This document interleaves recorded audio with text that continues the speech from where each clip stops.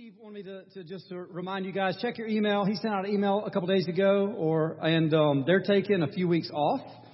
They've had a crazy busy season and trying to get a break from all things vintage. So and you'll see in the email that he sent to most of you guys. If you didn't get the email, see Brad. Brad's standing here in the back. He will get your email address and make sure that you get that. But they're taking a few weeks off and just trying to unplug. And so if you have, something going on, don't text or email them. You can, reach out to me or April. Either way, email or text or call us. And we're just trying to give them a little bit of break in this upcoming season and unplug a little bit. So we're going to continue this morning. And sorry, I'm starting to lose my voice a little bit because I'm on the back end of a cold and my voice doesn't want to hold up. But we're going to continue the latter part of James. We've been going through the book of James this fall. And many of you are in small groups and have been studying, different pieces of James. So we've got this week and one more week. We're going to wrap up James. But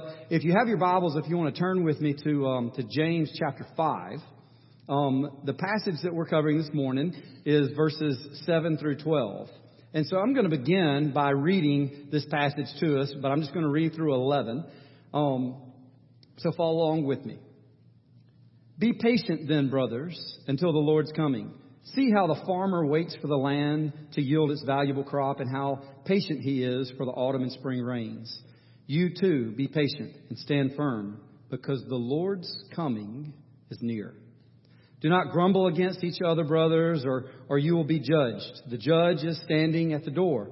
Brothers, as an example of patience in the face of suffering, take the prophets who spoke in the name of the Lord. As you know, we consider them blessed, those who were persevered.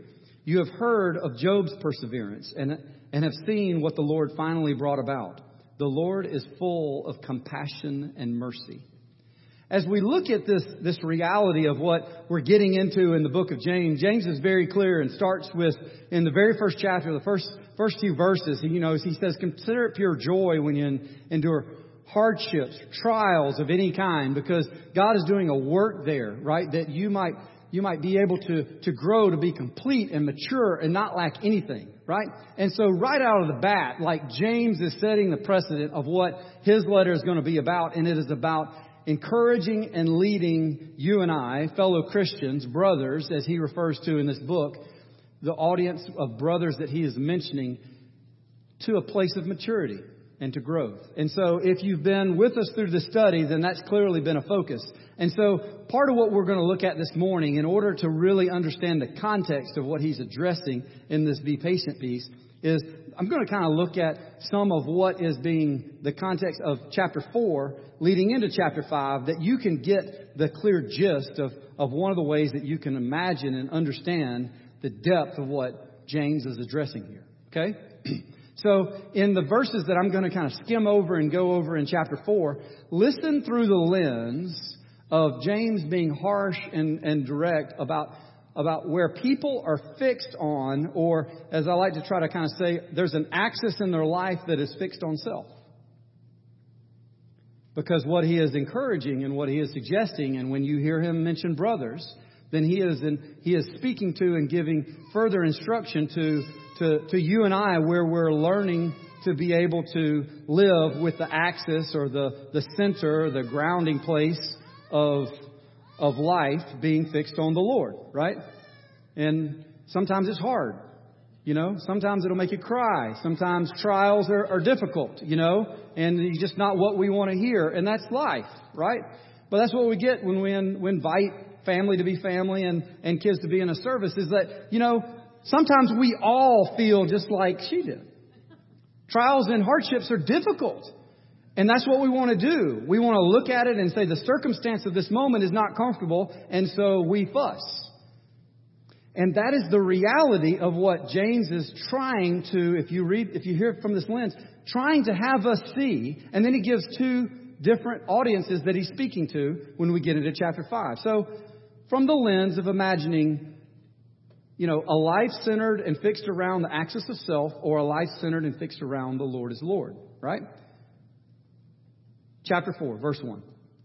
What causes fights and quarrels among you?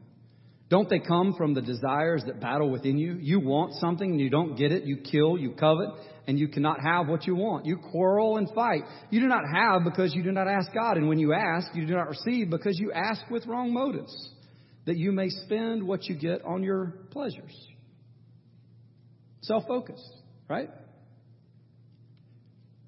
Moving further down, kind of skipping the next little phrase, you adulterous people, skipping down to verse 7. Here we have James, and I like to kind of imagine this next little passage as like a recipe. Like James is giving very specific instruction to people of what to do, right? So imagine the ingredients that I'm going to cover, and I put them in bold text in this thing, like the things that he's instructing us to do. Submit yourselves then to God. Resist the devil, and he will flee from you. Come near to God, and he will come near to you. Wash your hands. Purify your hearts. You double-minded. Grieve, mourn, and wail. Change your laughter to mourning and your joy to gloom. Humble yourselves before the Lord, and he will lift you up. Right? So if we're doing a cakewalk and we've got a table of cakes out in the lobby this morning, and the ingredients to this cake that was just described are submit yourself, resist the devil, come near to God, wash your hands, purify your hearts, grieve, mourn, wail, and change your laughter to mourning. Who's putting a bid on that cake? Like, that's the black licorice cake. Like, who wants to buy a black licorice cake? Like, who is signing up to say, that's the cake that I want, when the cake that's sitting next to it is the ooey gooey lava chocolate cake, right? Of you get to indulge yourself in all this ooey gooey chocolate goodness. Compared to those two cakes, which one do you want? But James is saying, brothers, in this Christian camp, this is the opportunity that you have. Submit yourselves before the Lord. Turn the things that you don't want for yourself into the things that you choose to desire and choose to practice for yourself, because there is a good thing that comes from that, right? Because the Lord then will lift you up. But who's signing up to put bids on the black licorice, turn your laughter into morning cake, right? And so part of this is that we have to recognize is that this is a very different plan and a very countercultural perspective that James is saying should be the ideal thing that we're looking to get out of this life and we're looking to pursue in life, because it's not what we would normally choose. Skipping down to verse 13, he says, now listen, you who say today or tomorrow we will go to this or that city, spend a year there, carry on business and make money. Why, you don't even know what will happen tomorrow. What is your life? You are a mist that appears for a little while and then vanishes. Instead, you ought to say, if it is the Lord's will, we will live and do this or that. As it is, you boast and brag. All such boasting is evil. Anyone then who knows what good he ought to do and does not do it, that's a sin, right? And so, we get fixed on ourselves and we get fixed on our way of life and we kind of move on. And then we start to see the two characters that I mentioned a moment ago. We have this character of a person. In this case, he's warning these rich oppressors. So he's referring to these people as rich. But really the summary statement, this is the passage that Steve preached from last week. The really summary statement that identifies the person is in verse 5. You have lived on earth in luxury and self-indulgence.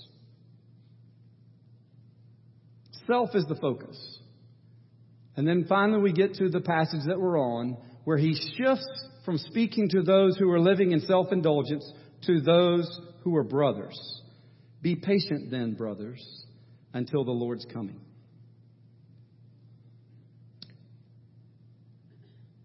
How many of you find yourselves living life each day focusing on waiting on the Lord and what the Lord wants to do, both in your life or in his coming? I think a lot of us get ourselves focused on, and we find ourselves being able to identify clearly with, the perspective of the self-indulgent, the self-focused, and the reason you don't get what you want is because you're fixed on self. Like, can anybody in the building or in the Western culture maybe identify with who James is speaking to here?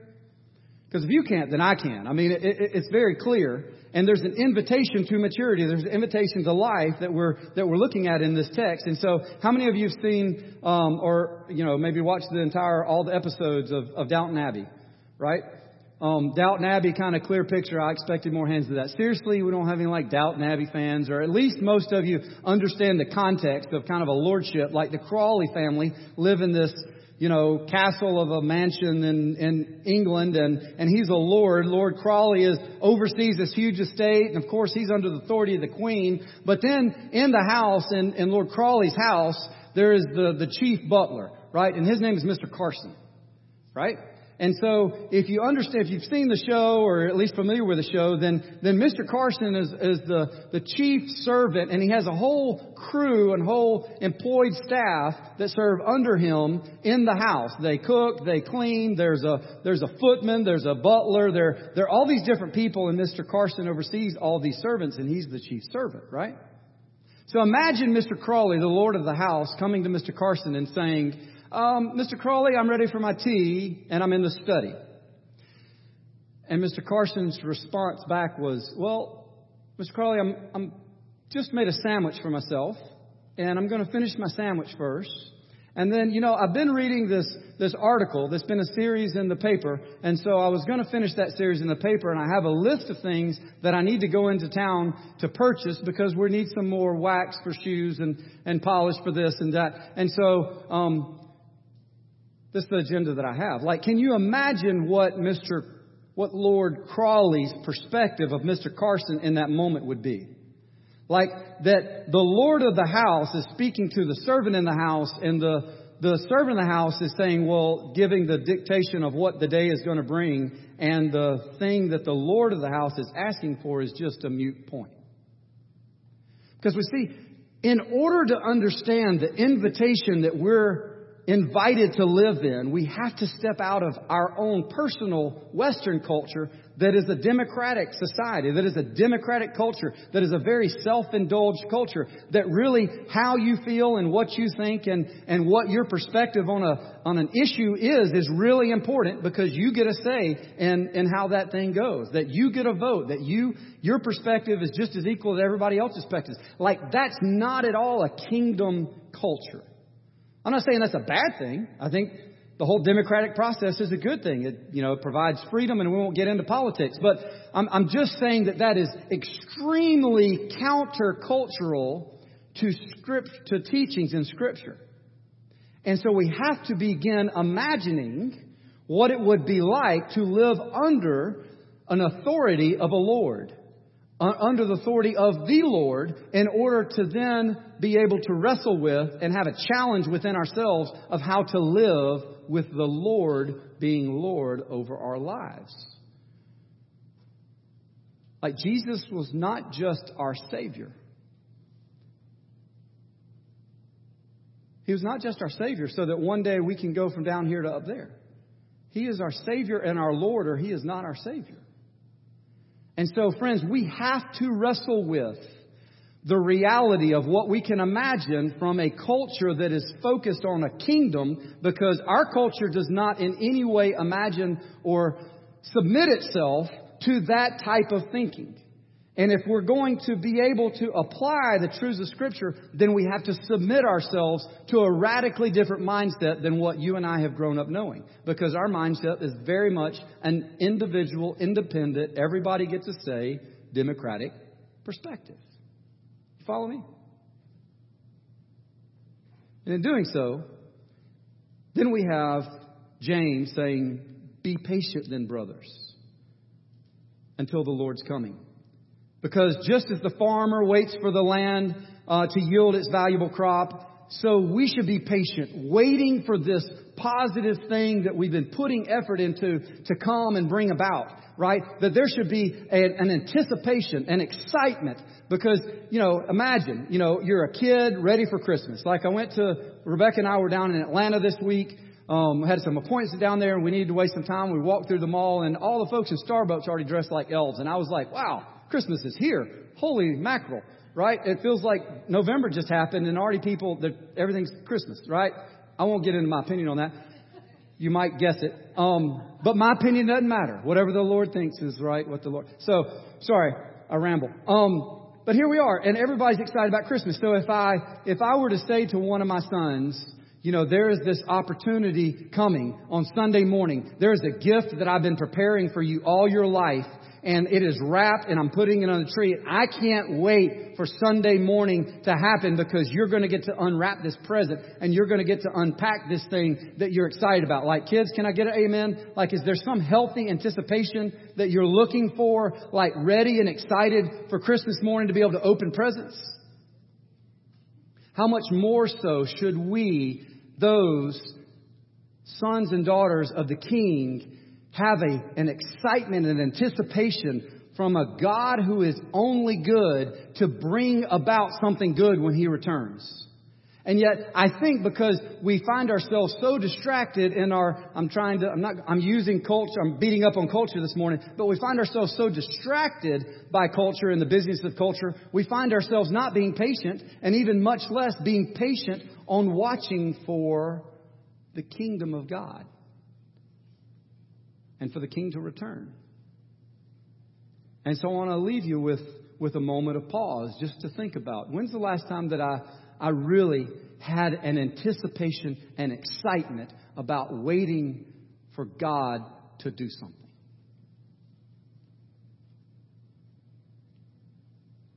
According to James, that ought to be the perspective we're living by. Not just something you hear about in a sermon. You see, if we're going to be able to take steps toward maturity, we have to be able to embrace this understanding of what God is calling us to. Again, I think the lordship perspective and the mentality of living in a lordship system is incredibly healthy to be able to understand the context of the Scripture. But we also have to begin recognizing how contrary and how different that is to how you and I think, right? So here's an announcement moment that my family and I, this started about a year ago. I have we moved here from Jacksonville, Florida, and a number of our friends that were a part of the church that we were a part of, after we left, or sometime, a year after we left, they transitioned and went to a different church. And the pastor that I know that planted that church has stepped out of pastoring that role. And in stepping out, he asked my friends, do you think Crawford would be, that's how he referred to me, Crawford would be interested in this position? And so I prayed about it, and I talked to Steve about it. And so this past year, we sat down in January and began this search committee process as they're looking for a new pastor. And so we began praying about, is this something, God, you're calling us to? And Steve's been a part of the whole conversation. And what I kind of came to realize is that this is a new season. There's something God's doing. Like, I'm not looking for something, but through the process of interviewing for this job, there's something that God's doing that He's calling us to something different. Like that, I sense that my season at Vintage is drawing to a close. So went through this whole long search process. I won't get into details of that, and was a finalist for the job. And they kind of make a half offer and don't make offer. You won't know details about that, I'll tell you. But finally, in September, when things just wouldn't kind of get clear, I just said, okay, I'm turning the page on this. If y'all come back to me and offer this, actually make a clear offer, then I'll pray about it again. But at this point, I'm moving forward. And so through this whole season, my family and I have been praying about Jacksonville. And God has stirred something in our hearts about Jacksonville and this community in Jacksonville we've been praying for. And so what we're looking to do, I'm going to be stepping off staff at the end of the calendar year. And I believe that God has something in store for us and what lies ahead. But as I tried to explain this to my dad, I was like, Dad, look, this is like a lamp unto my feet and a light into my path moment. The Lord's not showing me what 9 steps down this pathway look like. Like, I have enough light that I'm holding before me to take a step. And I don't know what the next step is. And here's the reality. God is only good. Now, let me let you think about that. Because we don't know anybody else that's true about. And so it is not natural for us to consider that God is only good. God is only holy. And He's only good. So whatever God is doing, it is a good thing. There is never a thing that God is doing that is not a good thing. There may be a way in which we perceive a thing that God is doing that may not be good, but that means we're in the wrong, not God. Because He's only doing good. So if God is calling us, the Crawfords, to something different, and He's only giving us enough light to potentially see what step one is, then that's a good thing. And so I find myself asking God, why do we only get to see one step? Because I'd really like to know what the next 9 steps are. Because then it really gives a lot of invitation for me to share the vision of what we're doing and what we're about. But the Lord's clearly showing right now that I'm only giving you one step. And so when I essentially got assigned this text, I'm like, oh, can I understand? Can I relate to this text? Be patient and wait for the Lord. That the Lord is doing a good work and there's something that He is bringing about and you wait for it. And so be patient and persevere because the Lord is good and He is compassionate and He has mercy. And the Lord has this incredible thing in store for us. So I'm driving down Cedar Crest Road last week and chewing on the salt and realizing some anxiety I have. I don't know if you would have anxiety if you were in my shoes that, at the beginning of the year, I'm choosing to, or agreed and choosing to step out of vintage and pursue this thing that I don't clearly have all the details about. And here I am trusting the Lord. And Matthew 6 says, don't worry about what you're going to eat. Don't worry about the clothes you're going to wear. The Lord knows that those are things that you need and He's going to provide. And that's how the pagans live. And I have to wrestle with that. If I'm going to live under the lordship of Jesus Christ and He's Lord and I am a servant in His kingdom, then I'm not asking, whether or not it's okay if you have your tea right now. I'm just like, do you want it hot or cold? Right? Like that's my role. I get to just ask hot or cold. And I get to be honored to bring the Lord of creation whatever He's asking for in my life. And that's the context, friends, that we've got to be able to understand that ability to be a servant in that household has been purchased at this incredible price. And that's the life that we get to step into, that you and I no longer are invited to be the center of our own life where our opinion matters. And as long as you live with your opinion and my opinion being the center of my own life, then we find ourselves confused and frustrated. And just as Scripture says, the enemy just continues to steal, kill, and destroy. But when we choose to submit ourselves to this lordship, then we find a life that says, I don't have to know what step 2 is. But, step 1 would be good right now. But, just show me hot or cold. What do you want? Because I trust you. You know where we're going. You know where you want your tea. I'm just here to give my life to you as an offering. And if you understand that the Lord is good, then I've got a couple things that I crafted this morning, a couple statements I wrote down that we're going to put on the screen. And after we get these on the screen, I'll invite you to pull your phone out and take a moment, picture, and chew on this week. The first statement is, the anticipation of the good that is coming is a trumping reality that we must learn to live by. Friends, this life is not about this life. It's not about this life. What does He say? What is your life? You are a mist that appears, and a little while it vanishes. My life is but a mist. What the Lord has for me in 2020 is but an image that He has in store. I get to live my life as a servant, and I'm honored to live my life to serve the King as He gives me direction. My opinion of what I think about it is not something I care to hear anymore.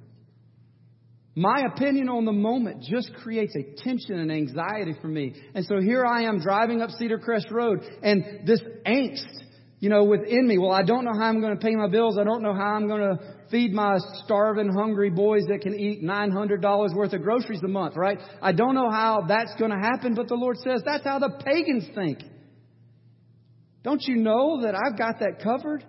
If the Lord is only good and He says, I have something for you, Why in the world is there an angst within me about it? Because if I said to Andrew, I've been preparing you all your life, I've been preparing a gift for you all your life, and it's wrapped in under the tree, and I can't wait for you to unwrap it because it's going to be so good. I can't wait to see the expression on your face because I've prepared this thing for you. Do you think my son, who imagines me possibly as a loving father, would have an anxiety that that's going to be a bad thing? And we have to wrestle with that. I'm pleading with you from my heart to get on this journey that I'm on, to recognize that the Lord is the Lord and He's only good. Who are we to question that? And who are we to say it's not time for you to have tea?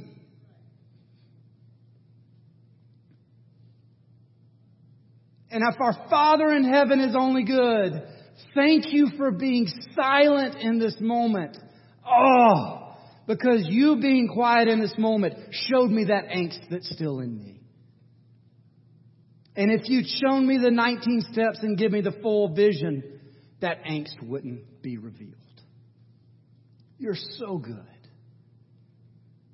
Thank you for being silent and teaching me to be patient and watching you. Thank you for teaching me that you're only good. And what do I have to be concerned with? Friends, Christians should be the most optimistic people on the planet.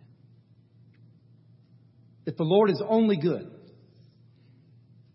and whatever He's doing, no matter what circumstance, no matter what trial, no matter what thing is taking place, there is a good thing that the Lord can bring about through that thing. I'm not saying every circumstance is a good thing. I'm saying in the midst of every circumstance, the Lord can be doing a good thing because that's all He does.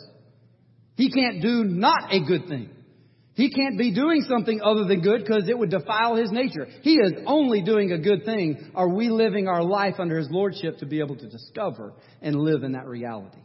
We should be the most optimistic people on the planet because we can find the good and find the Lord in anything that's happening and be a light to the world, set on a hill for the world to be able to look at and see. The third statement I want you to hear is, we must learn to live our lives centered around the character and goodness of God, not on the circumstances of the world. Where self stays the axis, we miss Christ and what He died on the cross for us to have in this life.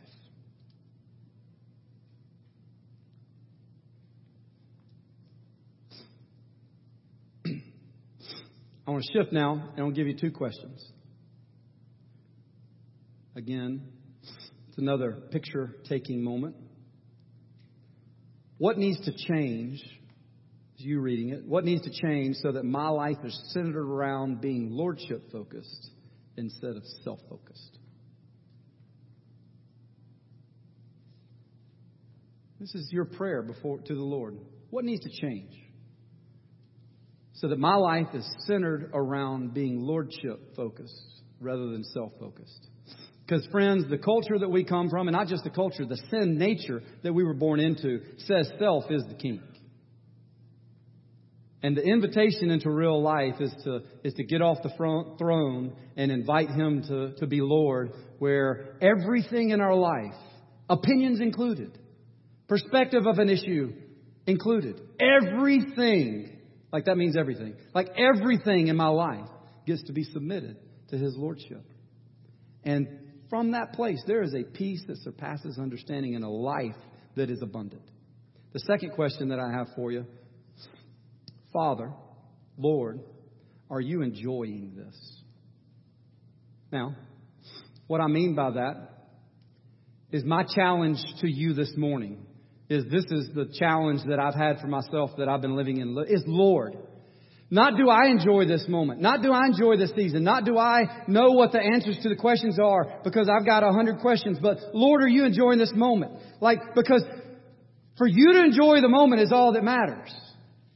Do you want your tea hot or cold? Like, I'm just here for you to enjoy the living of my life and for it to be an offering to you. Because that's where I get to come alive. That's where I get to have all that you died for on the cross be evident and reality in my life. That my character gets transformed because your character is so good. Like, am I living my life? And my challenge to you is that you ask yourself, asking the Lord 100 times this week, Lord, are you enjoying this moment? Are you enjoying my mindset? Are you enjoying the perspective that I have? Are you enjoying the opinion that I have? Are you enjoying the thing that I want? Is this something that is enjoyable to you? Or am I living my life to just continue the way that I've always done? Like, this is a game-changing moment to live with this being the carrot before you. Say, Lord, I want to live that my life is a joy to you. And I discovered this reality as I was in Jacksonville back in September. I was staying at the house of a friend, and I rolled over. You know how you roll over in the middle of the night and you're awake for 30 seconds, right? And I rolled over, and in that 30 seconds, it was like a profound moment in my life, right? I have all these questions, and I'm looking for the Lord to give me direction and answer a bunch of things as I'm expecting Him to do. And thankfully, He's being patient with me and silent in this moment, because that's a beautiful thing. But I'm rolling over, and I'm at peace. He's given me a supernatural peace. In this moment when I would have 1,000 questions, then I'm at peace that He knows what He's doing. And that was, I'm not saying that was completely new, but that was a new moment in a different way. And as I rolled over, I got the sense that the Lord was smiling, that I was at peace in a moment when any other time in my life I would be very anxious, wanting to know details and wanting to know the plans and wanting to know what the steps are. And in turn, I had this overwhelming joy because He was taking joy by me finding peace in this moment. Does that make sense? Like, God, what are you enjoying? Are you enjoying my perspective of things? Are you enjoying what I'm doing right now? Are you 100 times a day? I challenge you with everything within me. Please, from the heart of a pastor who wants something good for you, I challenge you 100 times this week. Ask the Lord that question. Set an alarm on your clock. Wake up early. Do it 100 times this week. I challenge you with everything in me. Whatever relationship you have with me, I leverage it in the moment. I challenge you 100 times this week. Ask that of the Lord and try to come back here different next week. You will find life. And everything can begin to shift. This is a recalibrating of our compass to life. Because the Lord came that we could have life and have it abundant. And it's found in Him being the axis. It's found in Him being the center. And what James is speaking to is says, I want to be able to call you brothers, but I can't while you're self-indulgent. So mature. Use these things that God wants to use as an opportunity to grow, to become mature and complete and not lacking anything. But it requires something on our part. Are we going to submit ourselves to what the Lord has? Are we going to come near to God? Are we going to wash our hands and purify our hearts? Find that we've been living double-minded? Are we going to grieve and mourn and wail and change our laughter to mourning? If that's the cake that the Lord is inviting us to bake. And take delight in every moment of stirring those ingredients together and baking them in the oven of our lives. What's your motivation for living? Are you living patiently and watching what the Lord wants to do with your life? Because where you're not, friends, then I love you too much to say if not, you're missing it. Will you pray with me? Thank you, Lord, that it is absolutely your good plan to lead us to a life that is filled with joy, abounding joy, by bringing you joy. Thank you that you have so much more in store for those that you call by name, those who are brothers and sisters in your kingdom. You have so much more in store for us than what the world could ever offer. But Lord, we need your courage. We need your help Thank you for sending us your Spirit to supernaturally empower us to live the life that you're calling us to. You didn't leave us as orphans and abandon us and just ask us to figure it out on our own, Lord. We have to dive into being countercultural people that are looking at the reality of what you're teaching in Scripture and live our lives to just be obedient to the things that you teach us.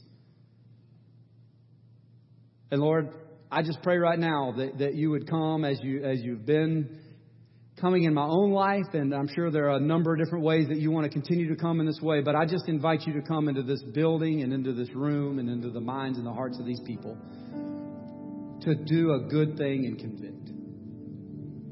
Because you're only loving and you're so wise.